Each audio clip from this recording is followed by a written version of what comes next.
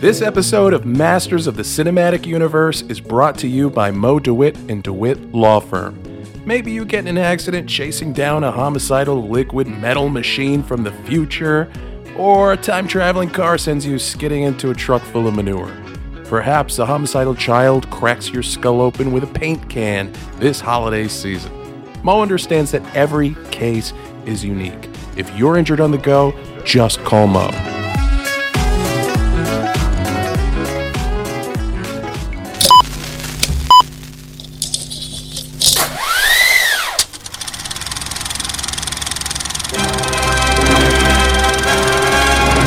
Hold your ears, folks. It's showtime.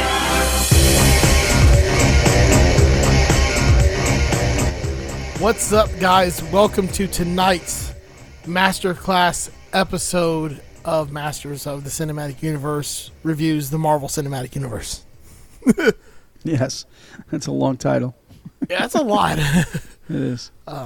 Tonight, continuing in our series that we've been doing so far, we're still in the first phase here before we get to Avengers 1. I know there's like rules to the phases, but I'm just going to consider for us, our purposes, that the phases each end at a big team-up movie. That makes sense.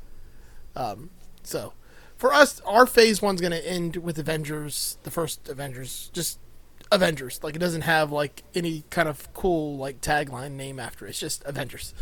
Right. That's all you need. But tonight, we're specifically talking about the first Avenger. Yes. Who is the first Avenger? Lieutenant Iowa? I don't know. Yeah. Is that his name? Lieutenant Iowa would be the best comic ever, man.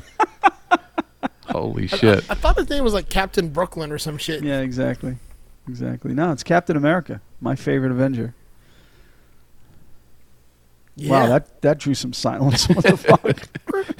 Because Captain America is kind of like the Cyclops of the Avengers. Oh, poor Cap. No, I mean, well, you think about the similarities. They both are like kind of like the uptight, hard-laced, do-gooder guy. They follow the rules. They don't really want to like cause too many problems. Well, Captain America was that way for the majority of his fictional existence.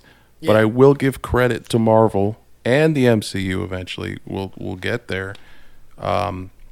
They gave him a little bit more dimension. Like, he's not a yes man all of the time. Right. He does open up, but he's also the guy that goes, language. Sure. But I love that. Yeah. He's wholesome. I mean, listen, for me, he's the old guy, right?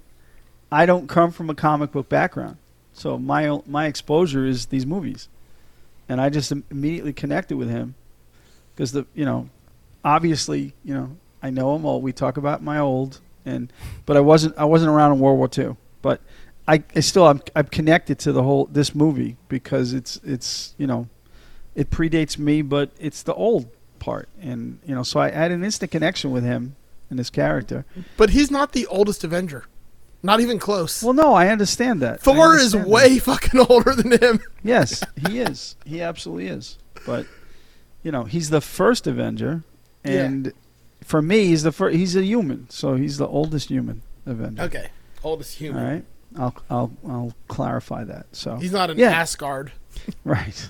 So, it's just a connection for me. So, I mean, I don't have 100 reasons why, and I dig all of them, but he's just my guy. He's a man at a time. It's a compelling story. Yeah, exactly. And you know what? To be honest, there's a parallel because I'm the old man at a time with all you youngins. So. Yeah, and you're keeping us all in check. Exactly. So this sort of relation. I'm fat and out of shape, but it's still there in spirit. I'm very muscular. Like crap ton America. Yeah, exactly. So that's where I crap ton America. That's fucked up, man. Like Jeez. It's a crap ton. Yeah, but we can't hate on Cap. We gotta love Cap. He kept everyone together. He does. He has his place. So I can't shit on him. He does have his place in the movies. I wonder, like, for me though, like, if Marvel didn't have the legality of like this person owns this person and this person owns this Yeah. person. They could have just started fresh with everybody from the very beginning. I wonder if like it would have changed our favorites a lot. Probably. Well, and probably not Eric because he's comic book purist, so he already had that in his canon. Yeah. But for us, like, and see, I grew up with Marvel cards, so it's weird. Like, I was never like the comic book guy, but I was the card guy. Yeah. Yeah. But I look at it like this with the MCU. I think they're better for not having access to their premiere stuff because they really had to get creative with storytelling to get you interested in some of these lower tier characters.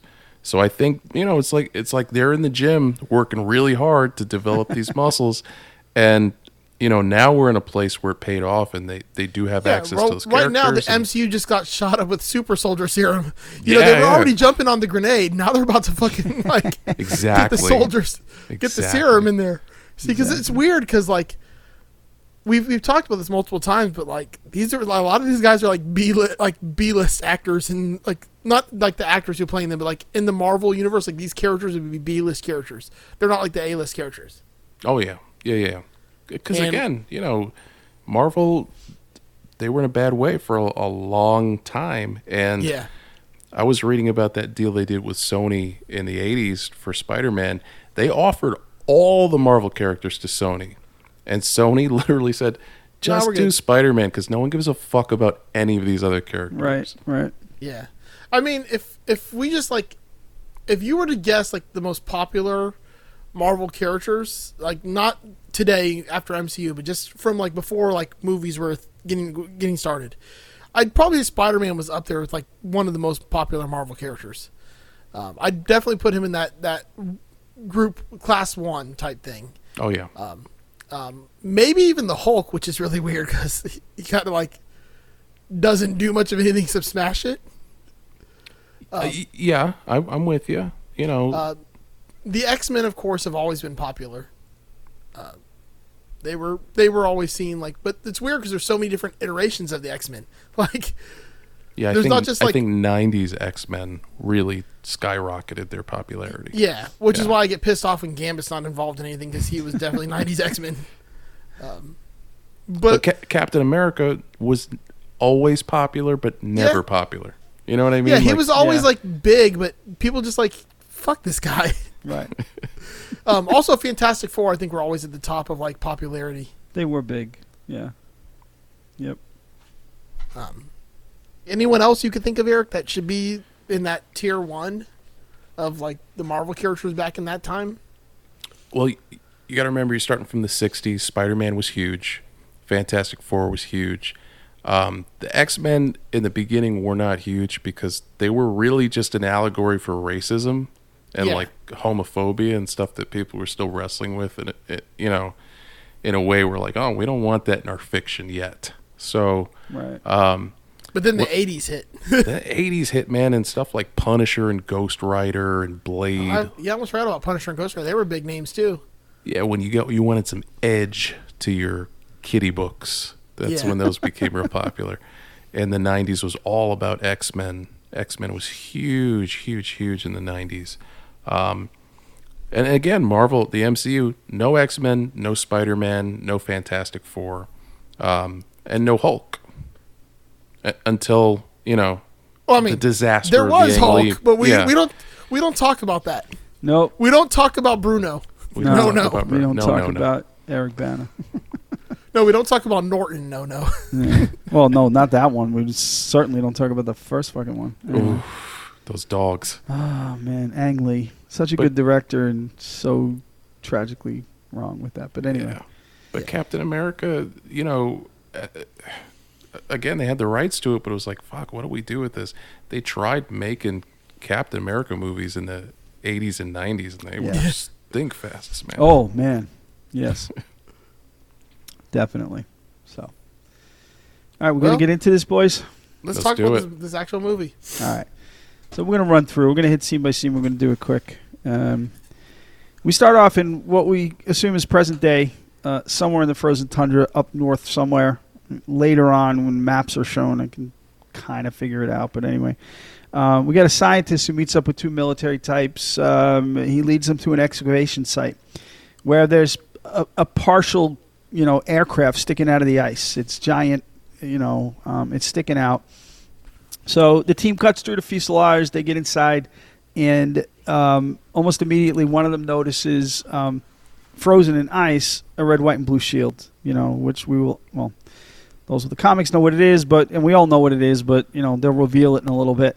The lieutenant among the crew, he already knows. You can tell by his comment. He knows who's there, and that's who they were specifically looking for. And, again, we'll get to that in a minute. So we now jump to Tonsberg, Norway in 1942, where most of this movie takes place.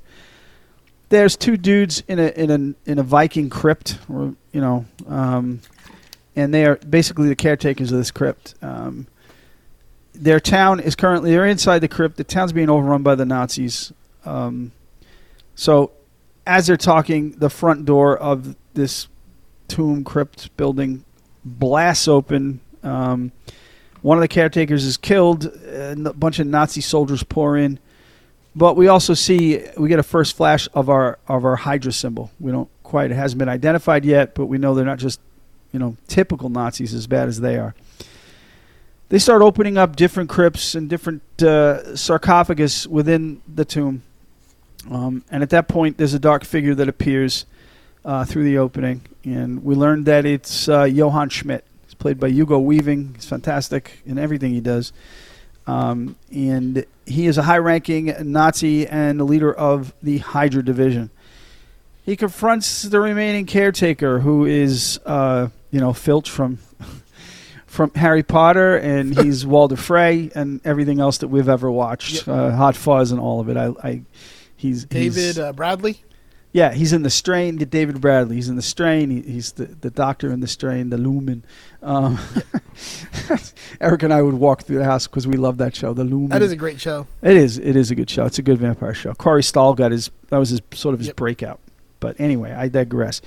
He is talking to Schmidt, or Schmidt's talking to him, and Schmidt wants him to reveal the whereabouts of the item that he's looking for. He keeps asking where it is. The caretaker's not giving up any information. Schmidt threatens him with, violence against the caretaker's family, so he has no choice but to give it up. There's a secret little box in the wall. It's on a carving of the World Tree. And he... I missed a whole bunch of shit, guys. Sorry. Take a quick step back. Schmidt opens a tomb very easily, by the way, which is the first indication that he is not just human.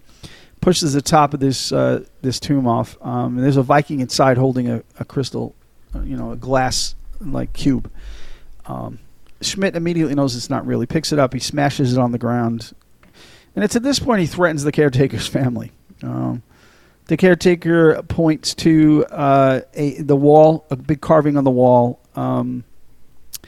That is the World Tree. It's Teldrassil. I don't know how exactly to pronounce it, but it's the mythic Norse World Tree.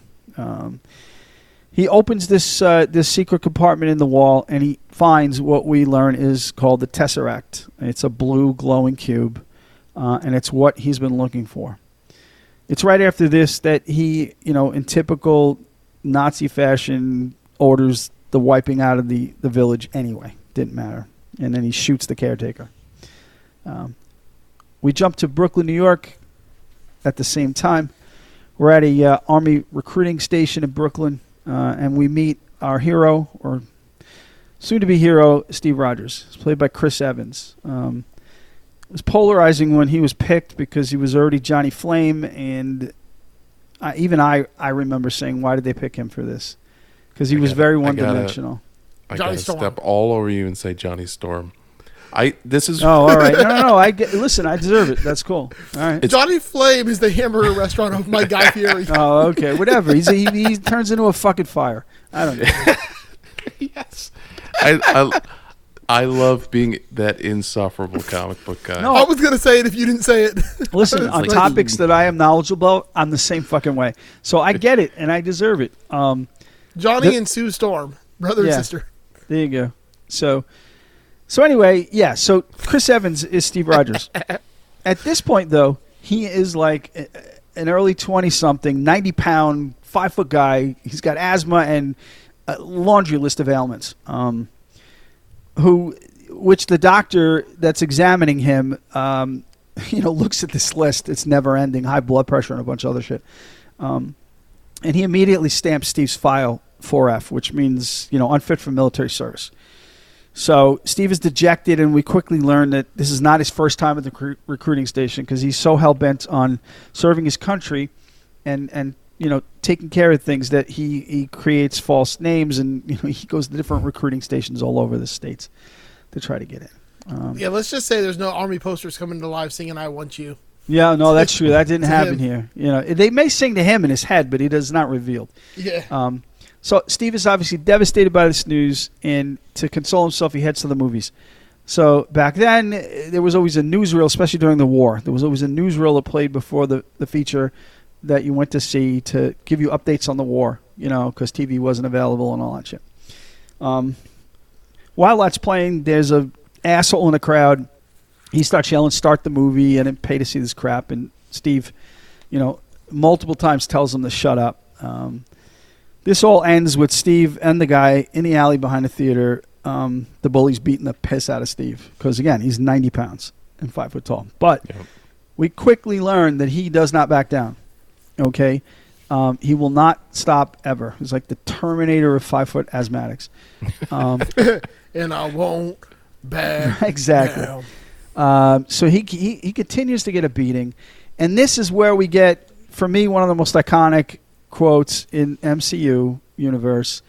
The guy, the bully is shocked by his willingness to keep going, and he drops that immortal Captain America line, "I can do this all day." And as we go do this all day. He breaks out into song and dance, as Joe just described. It's a wonderful scene. It's iconic for Captain America, and as we go through these movies and we finish with Endgame, it's so significant in so many different moments in the MCU universe, through all the phases. It's so cool to hear it the first time. It's at this moment that his lifelong friend, James Bucky Barnes, played by Sebastian Stan, he shows up out of nowhere. But he lives in the neighborhood too, and he knows Steve always gets in trouble. He shows up in the alley, and he puts a quick beating on the bully, who runs away because he knows that he's outmatched. Bucky's wearing a uniform. So Steve's a little shocked at this. He knows he wanted to enlist, but Steve mentions that he sees the uniform, and then Bucky mentions that he's been assigned to the 107th Infantry, which is the unit that Steve wants to join because his dad was in it. His dad died in World War I, so it's very important to him. Bucky got in.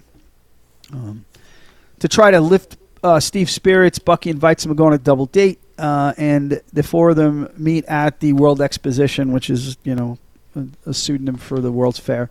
Yeah. It's in Queens. It's got that same globe from Men in Black and the towers and everything in there.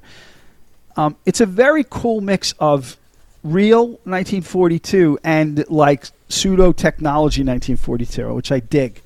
It's because it's a fictional universe, so they can do whatever the hell they want, and it's a cool blend. There's a tram running around, and Steve is quickly caught. It catches his eye.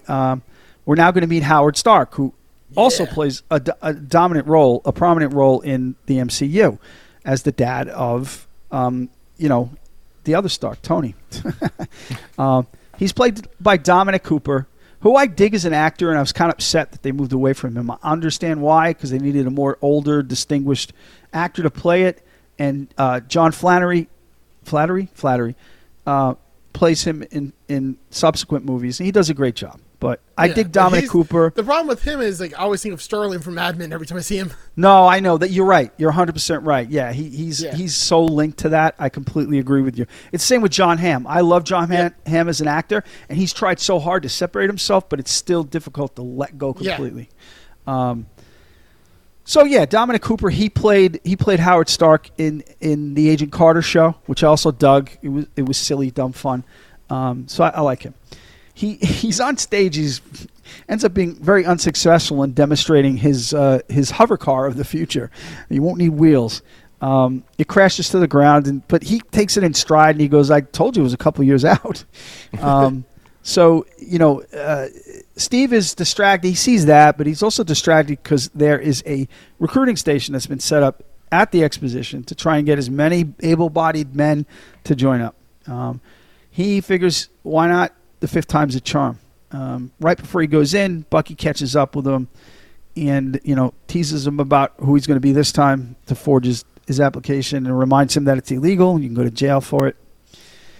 We see a passerby walk by, but he overhears this conversation. And he is Dr. Abraham Erskine, played by Stanley Tucci, another one of my favorite actors.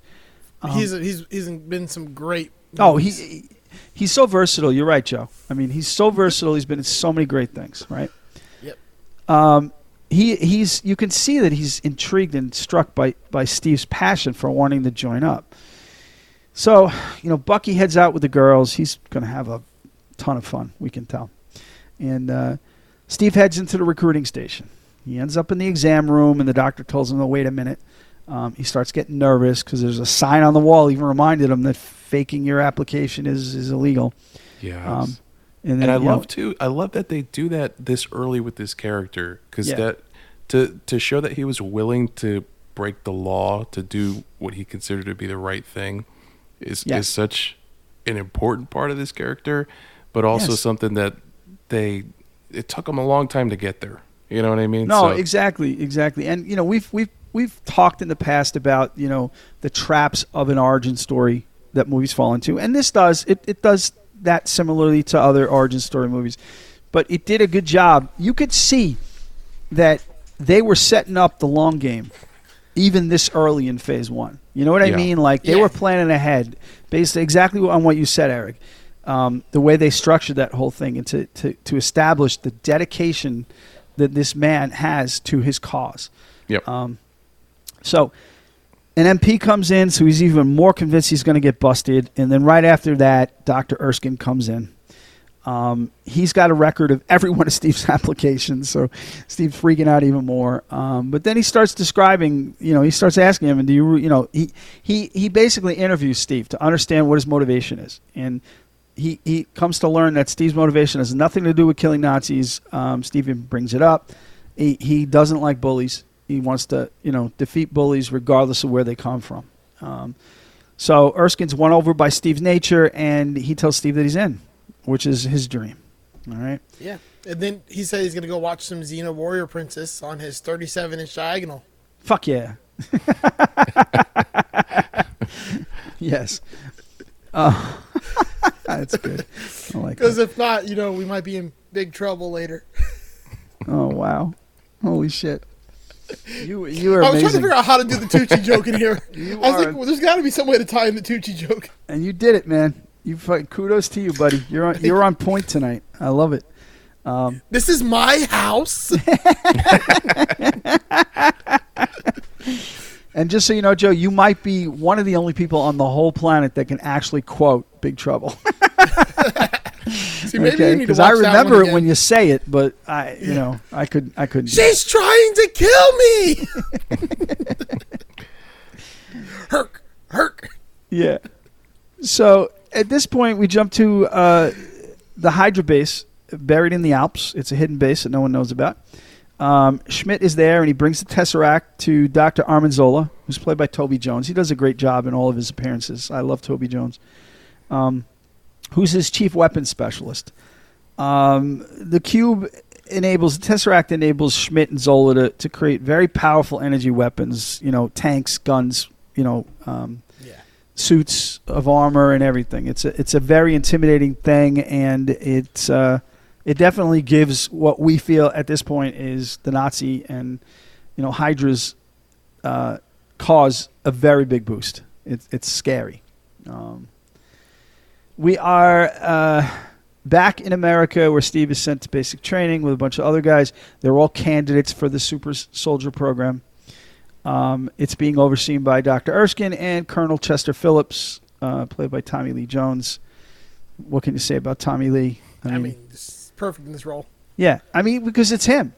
Yeah. Like, Yeah. it's him. You know, he's not acting. He is acting because he's a fantastic actor. But that's Tommy Lee Jones. I mean, you know, he knows what he does. So he is obviously last in every physical endeavor that the group of soldiers try, whether it's climbing or running or anything.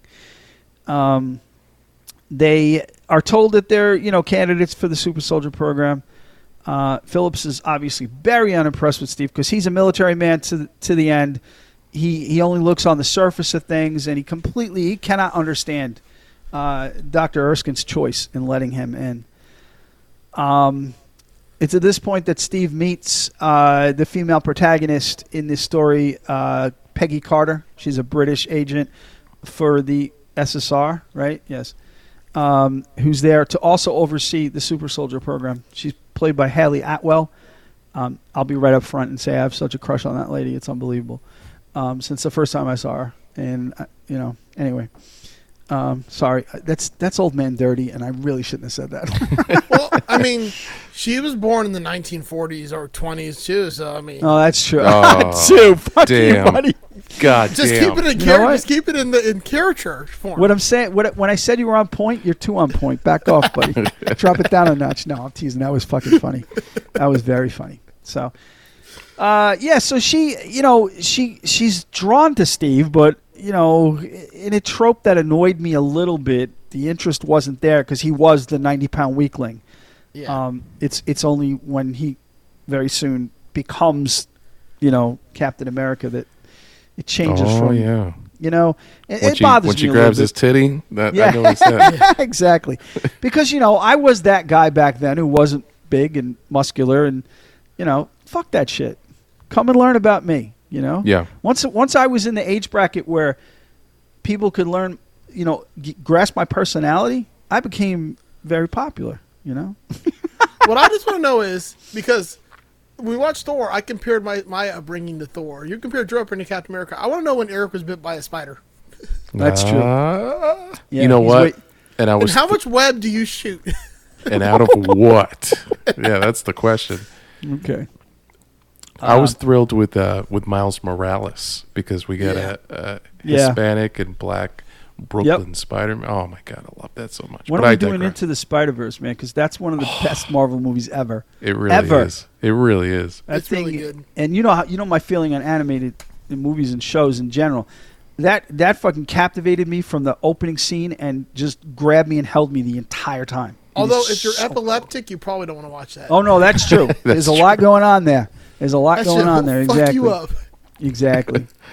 So we get a quick scene of the platoon running up a hill. They're told they get to a flagpole. They're told that, you know, the one who can get the flag from the pole gets to get a ride back to camp rather than running, you know, the halfway back. All the big muscle heads, they try to climb the pole. It doesn't work. The platoon sergeant lets them know that in 17 years no one's ever gotten the flag. Steve walks over, he pulls the pin, flagpole drops, he gets the flag, goes right in the car. This impresses Peggy very much. It reinforces Erskine's, thoughts about Steve, and even catches Tommy Lee's, Phillips, eye a little bit. He's still unconvinced, but it opened his eyes anyway. They're standing in formation, and Phillips then he pulls a pin on a grenade and he tosses it into the group, and all of them run like scared little rabbits except Steve, who huddles over the grenade to protect everybody else without even blinking. Yep. This is when Phillips is kind of sold. It was a dummy grenade, so nobody's blown up. Phillips, he then concedes that he understands Erskine's decision. So we've got a nice little scene at night between Erskine and Steve in the barracks. He's got a bottle of schnapps, and Erskine is sort of preparing Steve for what's to come. This treatment that he's going to go through to become the super soldier. He remembers that Steve can't drink because he's got a medical procedure in the morning, so he proceeds to drink all the schnapps himself. It's a really fun and human exchange where they definitely bond almost sort of like a father-son conversation. It was well done to me. So he describes the fact that he's done this previously in Germany, but it didn't go so well. And he mentions Schmidt, and then Schmidt's easy ability to uncover that tomb is revealed because he's a super soldier that's gone bad.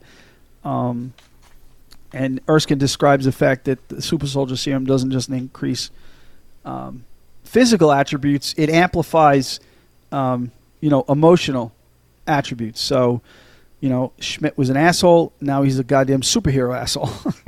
Whereas that's why they're picking Steve, because Steve is like pure and good and has completely, above board intentions. Yeah. And he's been weak. A super shizer. Super shizer. Steve's been a weakling his entire life. So, that's such a beautiful notion that he wouldn't lose respect for the strength he gets. Yes, exactly. It wouldn't influence him. It wouldn't change him. It's a very cool analogy. So the next morning, Steve and Peggy are in a car. They're driving through Brooklyn. No, sleep till Brooklyn. Yes, and they stop in front of an old antique shop. Steve's a little confused, and he's pointing out. It's funny. It's a funny exchange because he points out different alleys and streets that he got his shit kicked out of him, like 3 or 4 different places where he got his ass kicked through Brooklyn.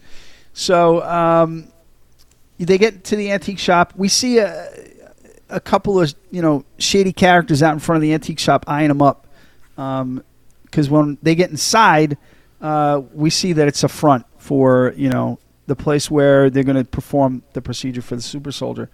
They've got to give passwords and everything to get in. They go down in the basement, and they see the full medical facility. Going back to the strain, it reminded me of the pawn shop that he had in the strain. Yes, exactly. Very true. So they get into the middle of the bunker, and Steve sees Dr. Erskine. He's preparing a medical, just preparing medical stuff. Howard Stark is there. And Colonel Phillips is there as well. He's greeting all the senators and dignitaries that come in. Steve is told to remove his shirt. I don't know why they didn't tell him to take his pants off. Well, I know why, because it's Marvel and Disney. But Right, it's Steve, like the Hulk. We're gonna need you to pull your dick out, Steve. Yeah, exactly. But it's like the Hulk, man. The pants are gonna get ripped, but they didn't do it in this case. So that's the only part of you that's not going to get super. Yeah. That's counterintuitive, It would make me sad as a large man to not have that too. It's a good analogy for America, though. Yeah, that's very true. Right. That's compensating for something. Nice. Erskine explains what's going to take place. They have Steve climb into this fucking capsule where he is injected with some muscle-altering, ingredients through a bunch of friggin' needles that Phillips previously commented are big enough to go through his whole arm because he's small, and it's not wrong. The capsule closes, and they now expose Steve to a shit ton of Vita rays. Whatever Vita ray. I don't know if they're real or not, but that's what they call them, Vita rays. The capsule starts glowing. Steve yells in pain. They're ready to shut it down, but he tells them no. So he's ready to do it. They crank it up to 100%, and the procedure's finished, the door's open, and we see Steve Rogers, Captain America, and all his, naked from the waist up muscle glory. It's a cool shot. So he grows taller, he gains a bunch of weight, all his sickness goes away. It's nuts. We still don't know the extent of his super soldier level, but we're going to learn very quickly. Everybody's happy about it. All the dignitaries are celebrating, and we see a lone guy from the State Department. He claims he is from. He stays behind for the viewing theater, and he leaves a case on a chair in there, so we know he's up to no good. He comes down and he presses a button, and the viewing theater explodes. It's at that point he pulls out a gun. His goal is to get one of the serum capsules. So he shoots Dr. Erskine. He kills some guards, and he takes off into the street with Peggy chasing him. Steve holds Dr. Erskine as he dies, who just points to Steve's chest to say, what's in your heart needs to stay in your heart. And, that's why he picked him. Steve flies out of the bunker in pursuit of Kruger, the spy. This is where, when they get out into the street after some shooting, Peggy she's a crack shot, we see.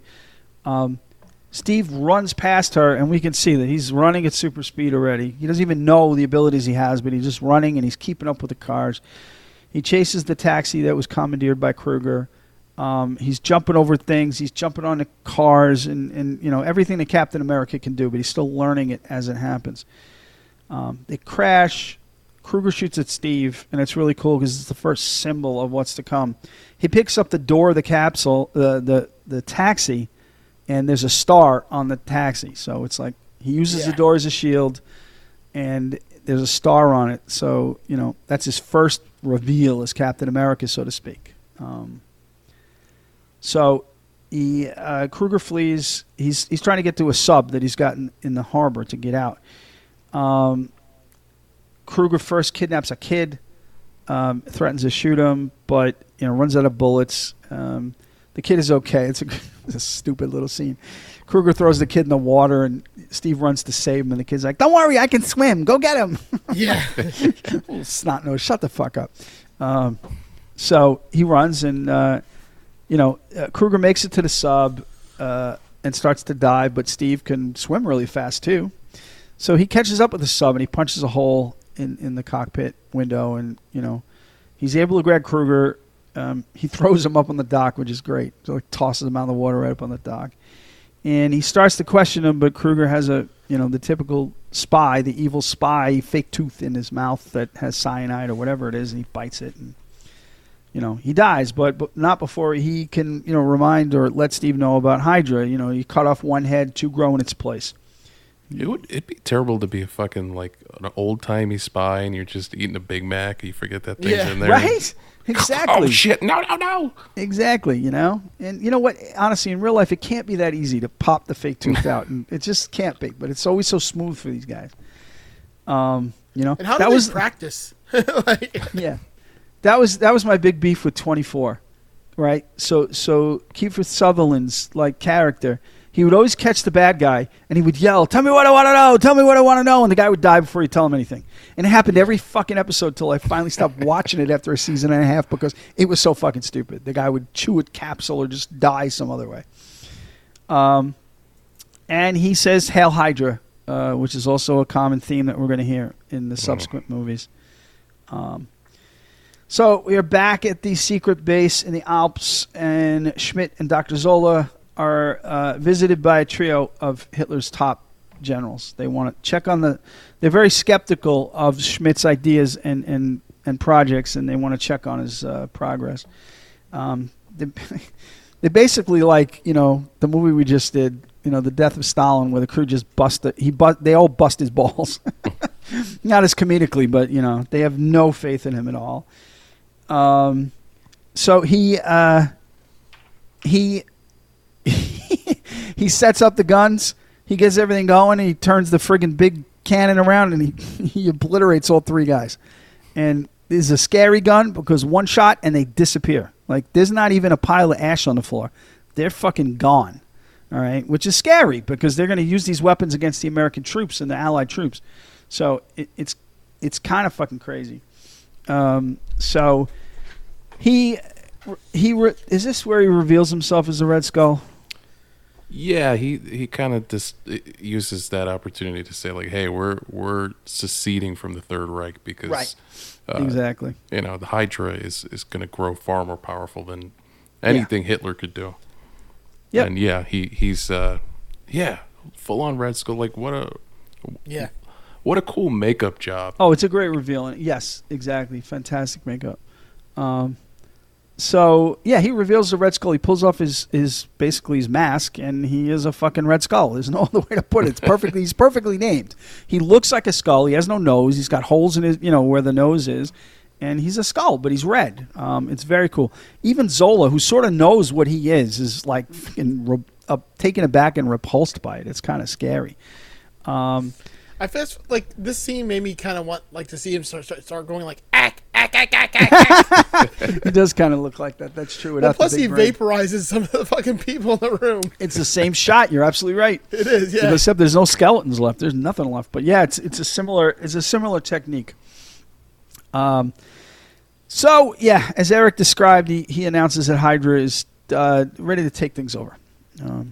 We're now back at the lab where Phillips and Peggy are, they're cleaning up. They're taking care of Dr. Erskine's body, and they're very dejected because they let it out, and they have to as part of the exposition that Erskine was the only guy to make this serum, and they don't have any of it. So Phillips is very disappointed because he expected an army of super soldiers, and now he's got one.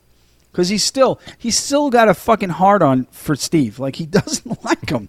Even now that he's a super soldier, he's like, he fucking minimalizes Steve's, ability to contribute to this war. So he's fucking devastated. He's more worried about that than Erskine dying, the actual death of Erskine. Steve, there's a senator that, as Steve gets dismissed by Phillips, the senator runs up with a newspaper talking about the whole scene at the harbor. And he realizes in his fucking senator, rat thinking, fucking just subhuman political thinking, that Steve would be a great promotional device to sell war bonds and get people really motivated about, contributing to the war. Which, of course, is a complete waste of Steve's talents.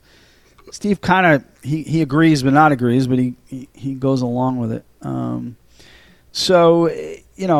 Steve is enlisted to the USO, which is the United Service Organizations that, help the military and the families of the military. It's a real organization, very cool people. So he starts traveling and doing these frigging, shows, these, Broadway-level shows with dancing girls and stuff. And, there's a point where he punches Hitler in every friggin' performance. Yeah, now, this is where this movie gets super meta and super... I mean, that was a real thing. They really did use Captain America to sell war bonds in World War II. Right. And that famous comic book cover of him punching Adolf Hitler. Yes. To see that was so cool, man. Yes, it is neat because, I know that from the meme that everybody uses of that, the screenshot of the comic. But, it's very cool the way they do that. So it's at this point where he takes on the name Captain America. So he technically becomes Captain America. They're using that name to sell the war bonds and promote the, support for the war. It's just a repeat of performances in different cities in the United States. So he is now brought overseas where he continues the performances, but he's brought in to perform for the troops who don't know who he is. They have zero respect for him because he's not fighting like they are, and he ends up getting tomatoes and shit thrown at him. It doesn't go well. He's very dejected. He is met by Peggy, who's now there with Phillips. They're overseeing the European theater. She tells him that the men aren't happy because many of them in their division, the 107th, have been killed or captured in the battle. Steve runs to Phillips to find out if his dear friend Bucky is among the dead. Again, Phillips cares so little about Steve that he's writing the condolence letters, and I think I remember his name. He's gone.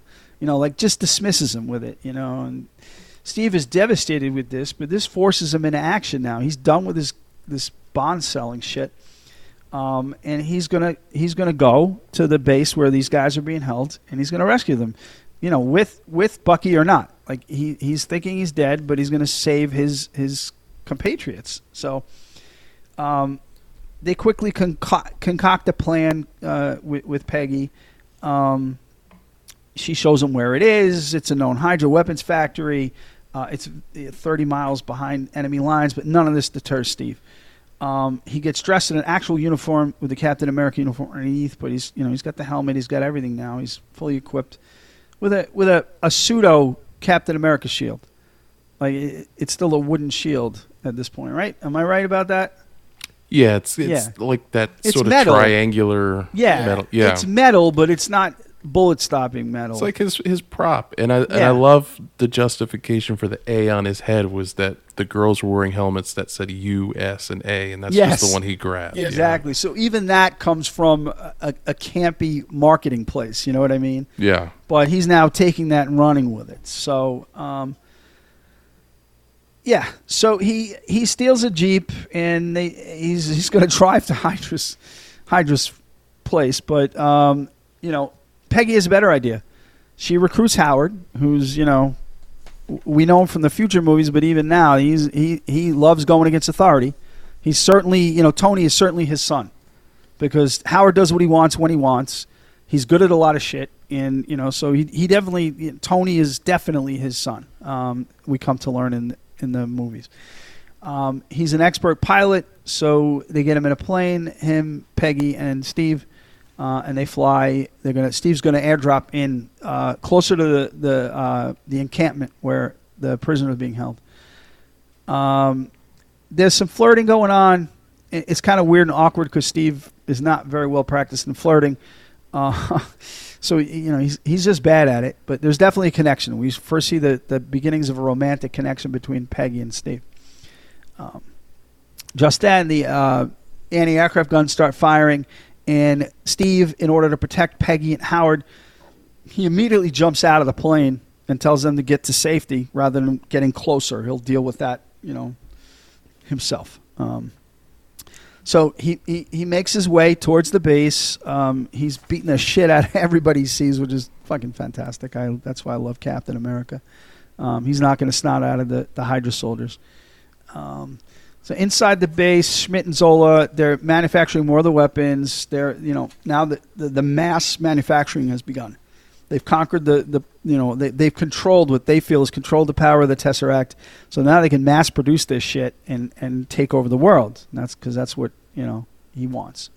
Schmidt wants. So Steve gets into the building. He finds his way to the holding cells, and there's hundreds of guys there, or 100 guys anyway, from the 107th. We see some of the stalwarts from the crew that we're going to learn and come to know. You're going to have to help me with those names. Oh, absolutely, man. Yeah. All right.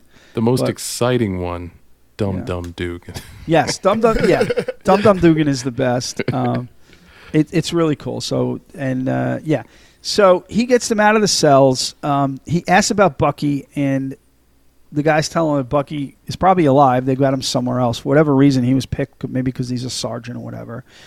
So this group is called the Howling Commandos, which is a great fucking name. Like, that name is so cool. It's iconic within the Marvel Universe. Now, was that part of the comics, Eric? 100%, yeah. Okay, perfect. Howling Commandos, and in fact, Nick Fury was associated with the Howling Commandos. Oh, okay, that's cool to know.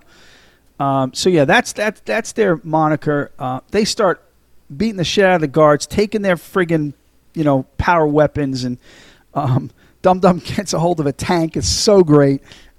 He starts blasting the whole compound with a tank as they escape. A lot of soldiers are lost. It's a bloody battle, or actually bloodless, because the U.S. soldiers are disappearing. But it's awful. A lot of them take hits. Yeah, exactly. Yeah. Jack Black is one of them. He's gone. So we see Schmidt watching Steve on the CCTV, and he immediately knows that Steve is the super soldier because of how badly he's beating the piss out of all the Hydra soldiers. So he knows that Erskine succeeded, and he knows he's got to keep a special eye on and take care of Steve as quickly as he can. He decides at this point they need to abandon the base. So he sets some charges. Steve keeps making his way through the facility, and he finally finds Bucky, who's on a table. He's like half out of it. And he's been tortured. So Steve notices a tactical map mounted on the wall and with various marked installations. So he remembers where these installations are, which help them going forward. He frees Bucky, who's, obviously surprised that Steve's size changed. He's very large. And they head out. They get on the catwalks, and they find themselves face to face with Schmidt on a retractable bridge. Rogers punches Schmidt, but Schmidt, Red Skull surprises Steve because Steve thinks he's the only one, and Schmidt gives him a good shot in the jaw, and it catches him off guard. So this is where he peels his face. No, it isn't. He has, at the end he peels his face, exactly. So Zola presses a button that separates the bridge because it's all about self-preservation for him. Yeah, he's trying to protect Schmidt, but he wants out of this, so he separates the bridge. They sort of have a shouting, pissing contest across the gap between the bridges. Zola and the Red Skull head up an elevator. They get to the top, and Zola looks at the sort of the rocket plane and goes, "Where's the room for me?" And Schmidt gives him the keys to the car and says, "No, not a scratch." So he's on his own. I feel like Zola could play a pretty good Penguin also. Oh, yeah. And you know what? Toby Jones as an actor is versatile enough. He's played a bunch of different people. He's British. Yeah. He's so good. So good. All right. Red Skull escapes. Steve and Bucky have to cross this huge gap to escape. And, they get across it and they get out. Because Steve can, jump and do everything Steve can do. So they're now back at the 107th camp. Phillips he's writing more condolence letters to people. Just as, and again, he's pissed off that Rogers. He's planning on fucking stringing him up for stealing the shit. He's berating Peggy Carter. He wants her ass in a sling as well because, she's causing a loss of life and everything, according to him. And even Stark. He's going to fucking get rid of Stark if he can and punish him. Phillips doesn't want to hear any of it. Peggy's trying to calm him down. Just as that happens, all the rescued soldiers and Steve show up at camp. He's instantly the hero, rightfully so. He's rescued all these soldiers, brought back information. And he's finally endeared himself to Phillips. It took all this shit to finally have Phillips say, in his head, say, "Go Captain America." And they're thrilled. So, news of the success on the battlefield, it's covering the world. Everybody's thrilled that we got a shot now. He's supposed to get a medal at Congress, but he doesn't even show up. He is in London with Phillips and Peggy, giving all the detail he can remember from the raid with the maps and everything, marking where they are because they need to figure out where they're going. And actually, I think it's my mistake that the base they were at wasn't the one in the Alps, right? Because that's the one they end up going to. Yeah. Right. So that's the secret base that no one knows about, but they figure it out. So Steve talks about recruiting a team, and this is where the real Howling Commandos are created. They're in the bar, and Steve asked them all, the main characters, that they want to team up and make this crew that's going to kick some Hydra ass. So it's Dum Dum, and go ahead, Eric, lay it out. Oh, you got Dum Dum Dugan with his awesome bowler hat. You got Gabe Jones, big mustache. Yeah. You got Jim Morita and James Fallsworth, and then Jacques Denier, the French guy. Yeah. And it's really cool what they did with Morita. And, oh, God, I feel bad I can't remember the actor's name. But he shows up in Spider-Man as, like, the grandson of Morita, the Howling Commando. And it's the same actor. So I love that they brought him back, brought the actor back, and tied it just so neatly. I really appreciated that. So it all fits together, man. It's like they know what they're doing over there. I know. It's scary. And this is where it really, like, the first few movies we talked about, there were hints.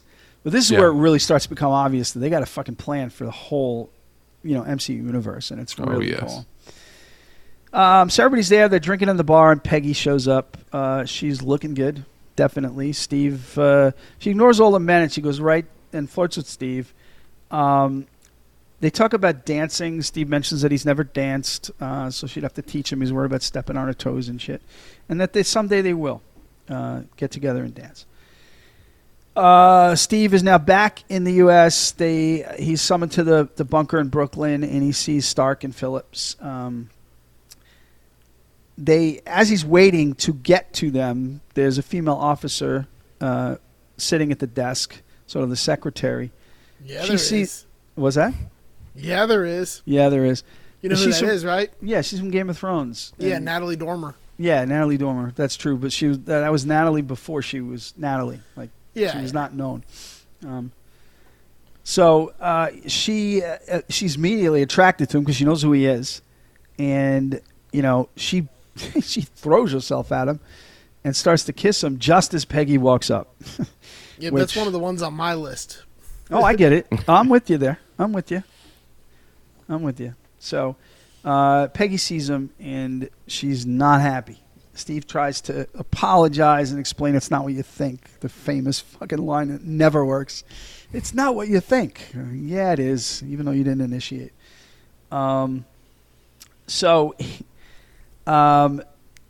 Steve then calls her out, thinking she's got a relationship with Howard, and that pisses her off even more. But then Howard straightens Steve out and says, "No, there's no relationship. Would you fucking relax?"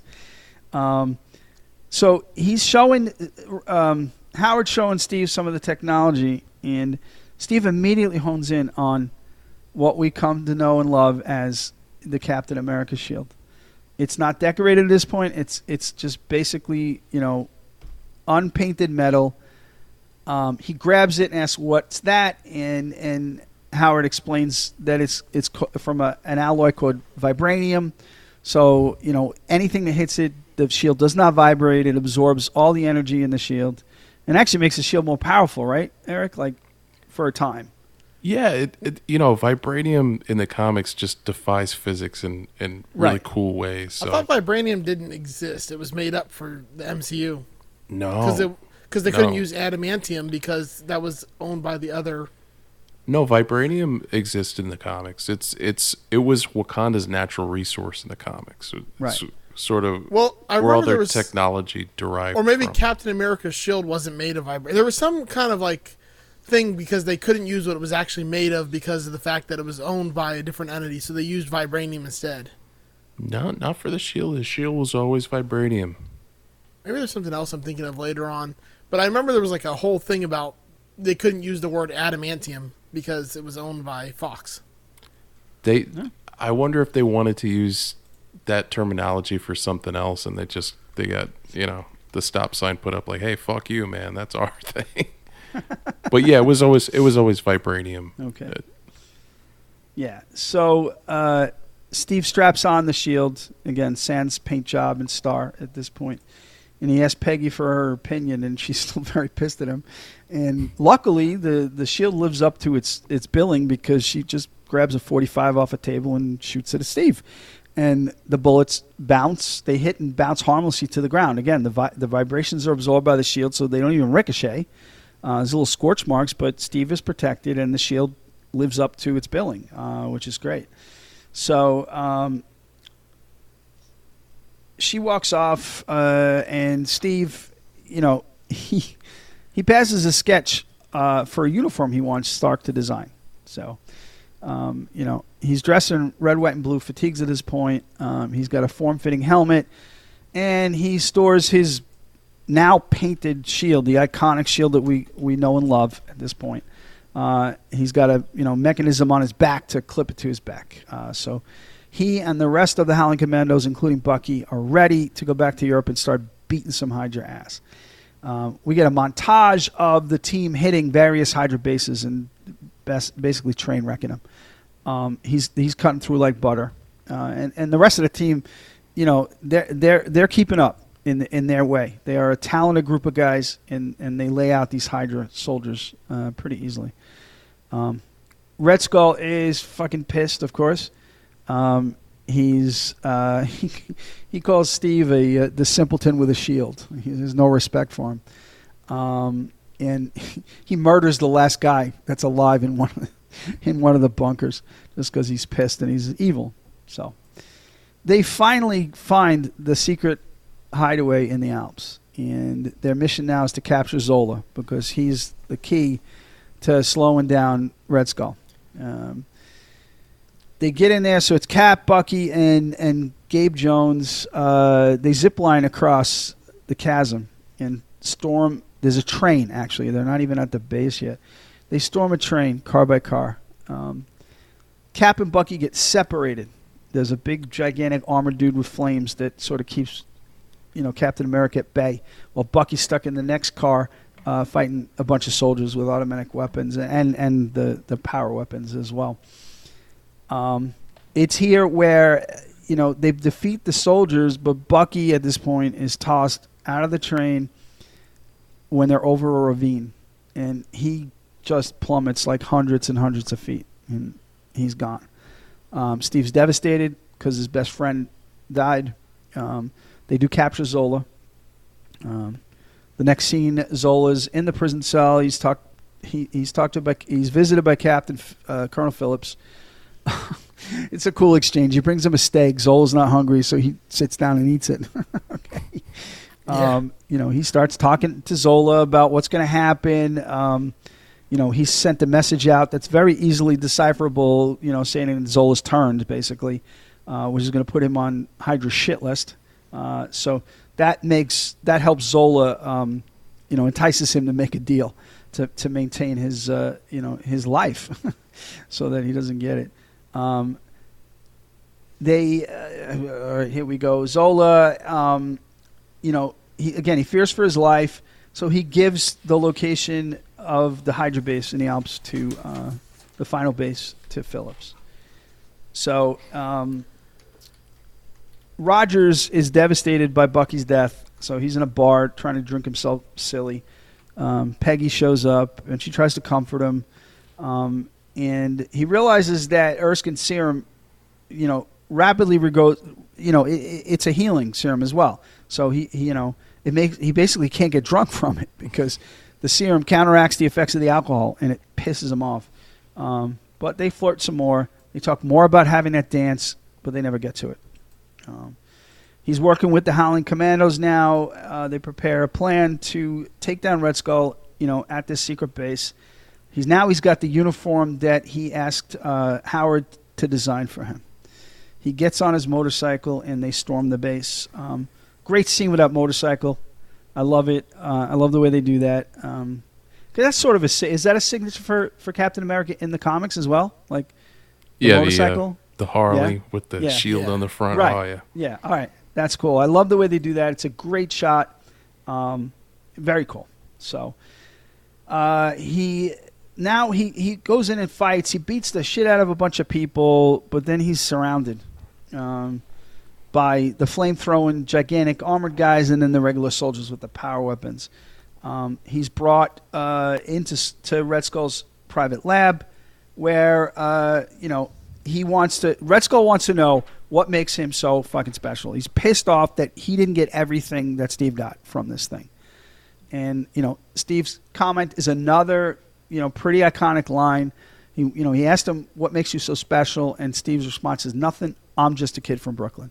And that comes up time and time again because that's what Steve thinks of himself. That's what he is, a kid from Brooklyn who's just doing the right thing for the right reasons, And that demonstrates, Erskine's trust in him in that feeling is going to grow with the super serum. It's just going to amplify itself, and he's just going to become even a better person, Yeah.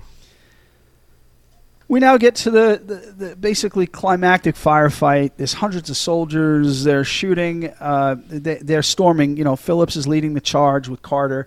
They're storming the base. They are wrecking the Hydra soldiers.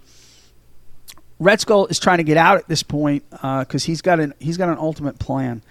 He runs to his private hangar, which houses his the flying wing that we now we'll soon learn how that ties to the beginning of the film.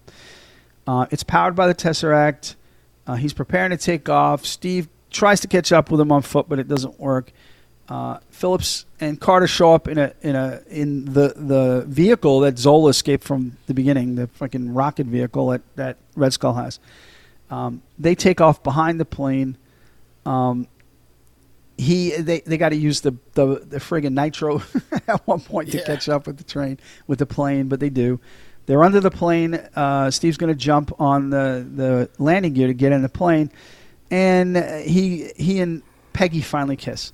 It's a cool moment, because the love is there at this point, and regardless of each other's fate, they at least got to kiss. So he gets into the wheel well, and he's on the plane.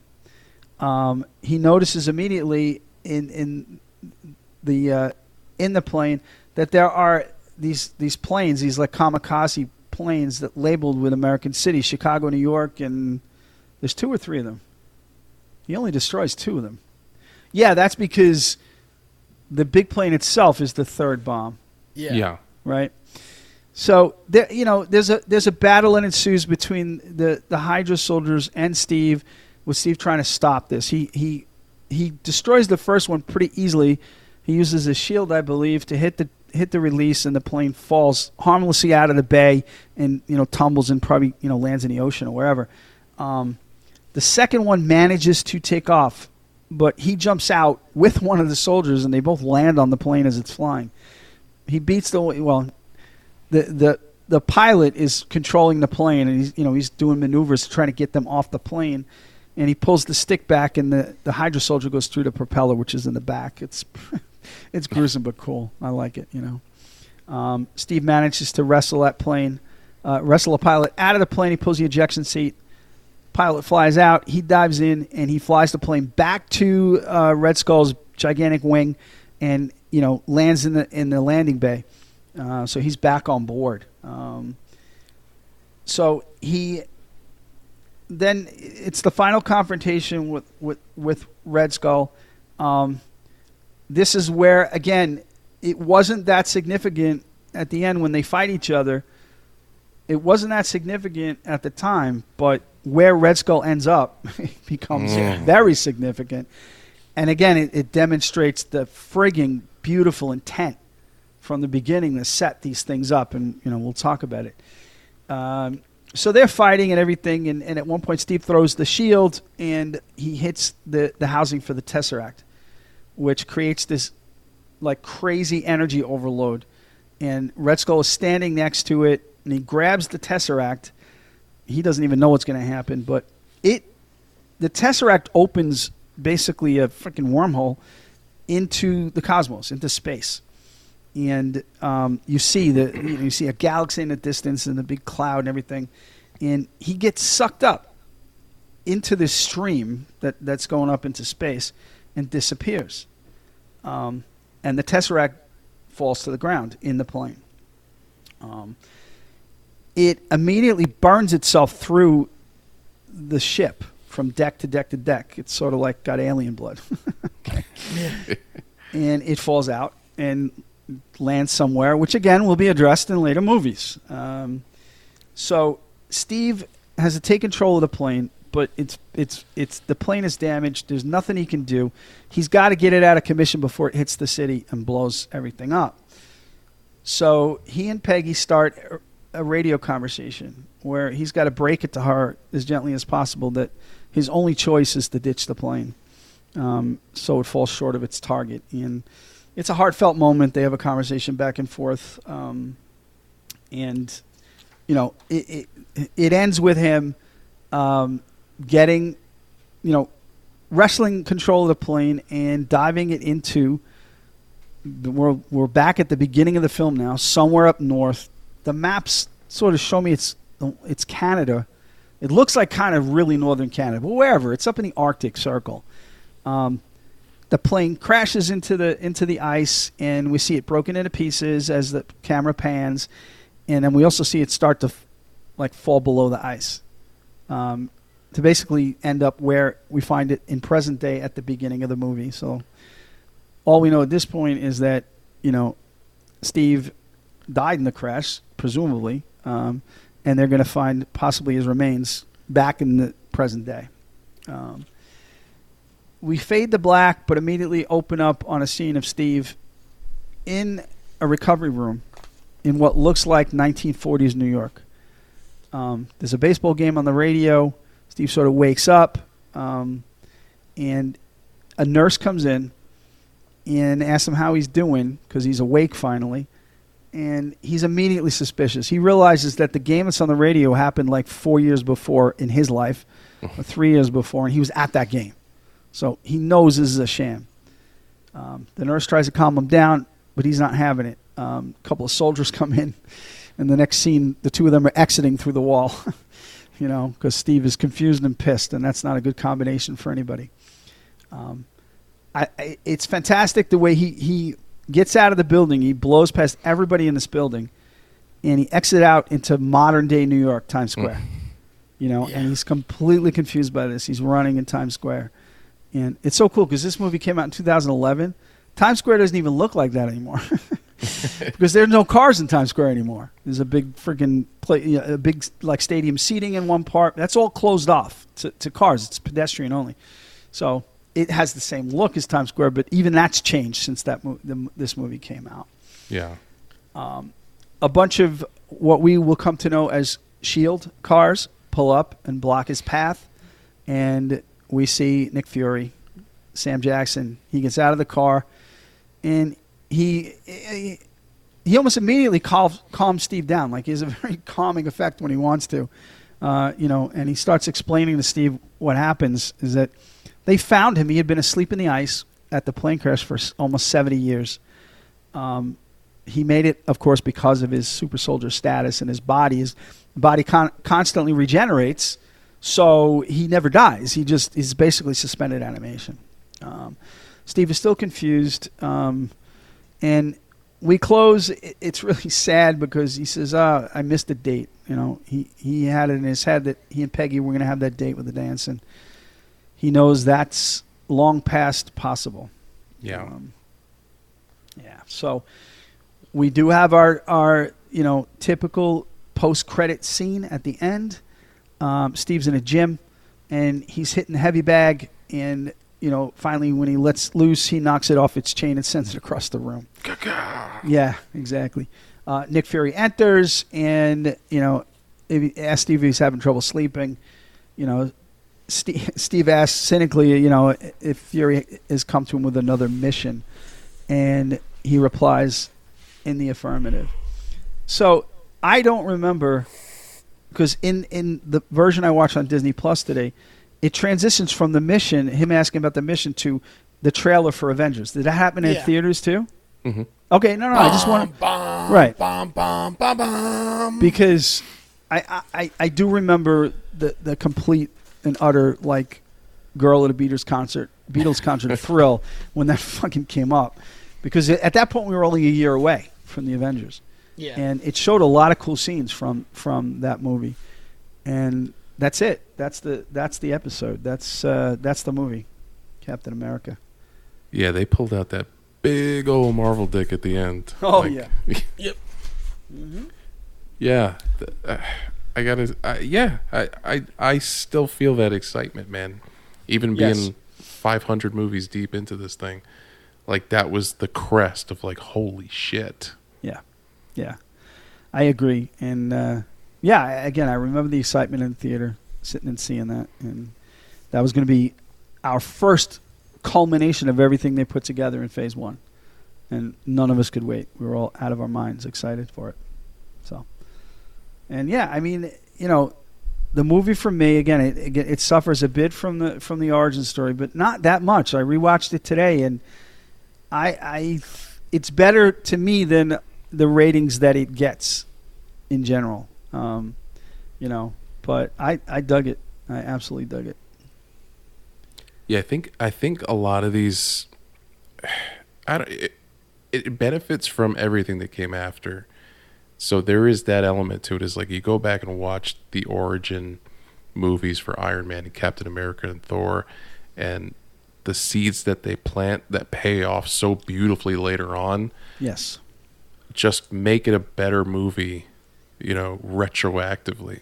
Yeah. It's a really weird phenomenon. Like, if this was the last Captain America movie you saw, I feel like you could grade it harsher because it's like, it does the origin stuff, and, it takes a long time to get into the suit and all that, the typical first-time movie stuff. But Right. But yeah, having all of that groundwork laid, and then everything you get, you look back on this, you're like, yeah, That's perfect. Yep. So we want to do our ratings, boys. Yeah. So MCU these are ratings. these are our Marvel ratings, which are different than the regular ratings because we're rating each Marvel movie based on the other Marvel movies. So the numbers, a low number doesn't necessarily mean we hated it because we love them all.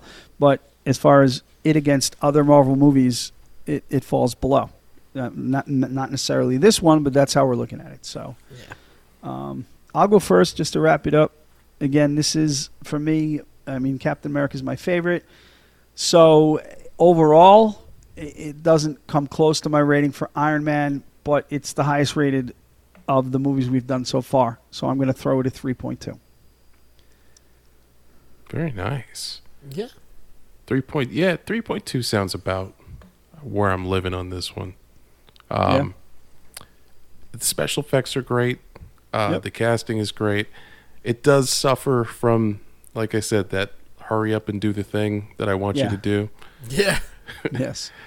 Yeah, I'm right around there. I would say, I would say I give maybe a 3.3 just for Peggy grabbing a titty. Right. I get it. I'm with you guys. It's a good movie. I feel like it feels like three separate movies at some point though. Like yes.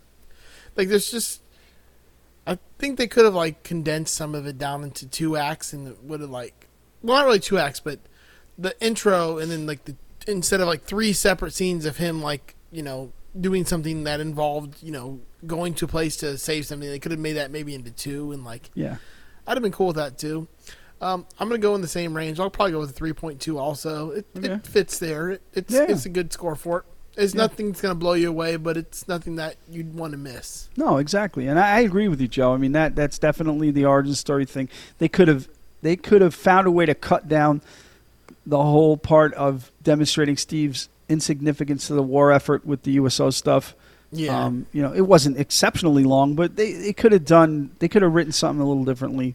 Well, I enjoyed that scene too, but like the first scene of Red Skull getting away, then the second scene of him going to get Zola, then the third scene of Red Skull getting away, then the fourth scene of him in the airplanes. I'm like, we get it. Just get to the fucking point already. Yep. I mean, they allude to the fact that he's fighting with the Howling Commandos for like a couple of years, right? Like they do. Yep. So I mean, I just feel like it could have been tighter. Yeah. Yeah. No, there's a lot of things they could have changed. I agree. It's still a good movie. I mean, it's not lower half. It's definitely like, I don't know. It's hard to say because there's so many fucking movies in this thing that could be either way. And we're getting some really good ones coming up. Yep. I mean, like, there's just some that are just so fucking good that, like, I wouldn't feel right giving this anything higher because, like, it just isn't going to compare to those. Yeah. Well, I mean, and other ones, our Captain America movies are going to get higher. Like, oh, man. Winter Soldier's going to get, like, way the fuck higher. Civil War? Like Civil War, exactly. Yeah, I mean, like, I can't give this one any higher just because those are going to be so much higher. Right.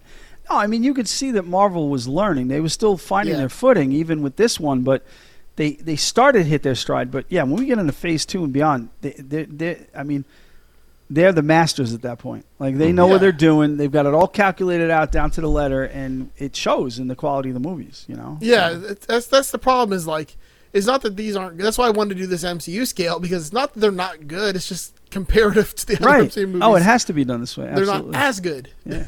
Well, I mean, that said, so far, this is our second highest rated Marvel movie. Of course, Iron Man is way above it.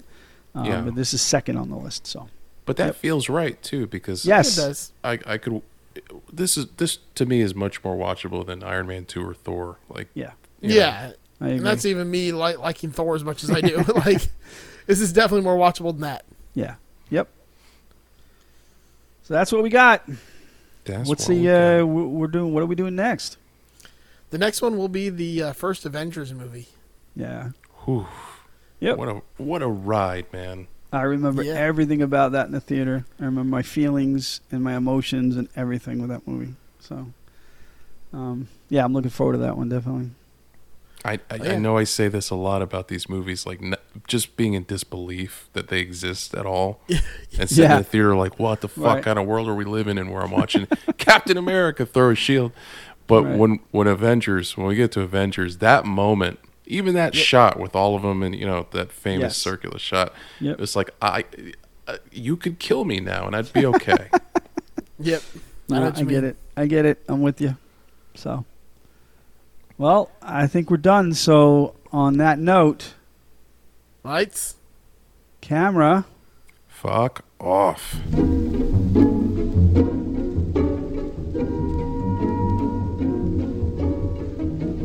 Hey guys, we've got to that point in the show where we need to start depending on listeners like you to help keep this thing going. What are we, fucking PBS? Oh yeah, you know it. I'm LeVar Burton. I wanted to be LeVar. Fuck. All right. I called it first. Yeah, I'm hosting Jeopardy. Are you, though? Listen, guys, we need your help. To help keep the lights on, as they say, we are launching our Patreon for Masters of the Cinematic Universe. Yes. Yes. And we have different tiers that you can sign up for and pledge to, just like PBS.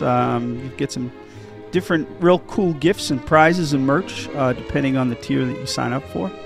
Oh, we got all the tiers. Oh yeah, you fact, can either be a friend of the show, a friend with benefits. Ooh. We could start to get serious, or you could just put a ring on it already. Ooh, Yeah. damn. And if you exceed that amount, we'll send you some not safe for work pics if you want. It's not safe for your eyes picks in my case, but I'll say for anything pics. Yeah. But yeah, guys, check out patreon.com/MOTCU. Take a look at all the different tiers that we're offering. Lots of cool swag coming your way, from stickers to t-shirts to getting to pick the film that we talk about. Yeah. The tiers start at $1. $1 a month. Come on, What? folks. That's it? Yep, $1 to get in on that number one tier. And All with right. that, you even get the live chat with us anytime you want, as well as a shout out on every episode. Right. So come on, that's less than a cup of coffee a month. Jesus, what a steal. Yeah, guys, Right? check it out. Again, patreon.com/MOTCU. And then enjoy this week's movie.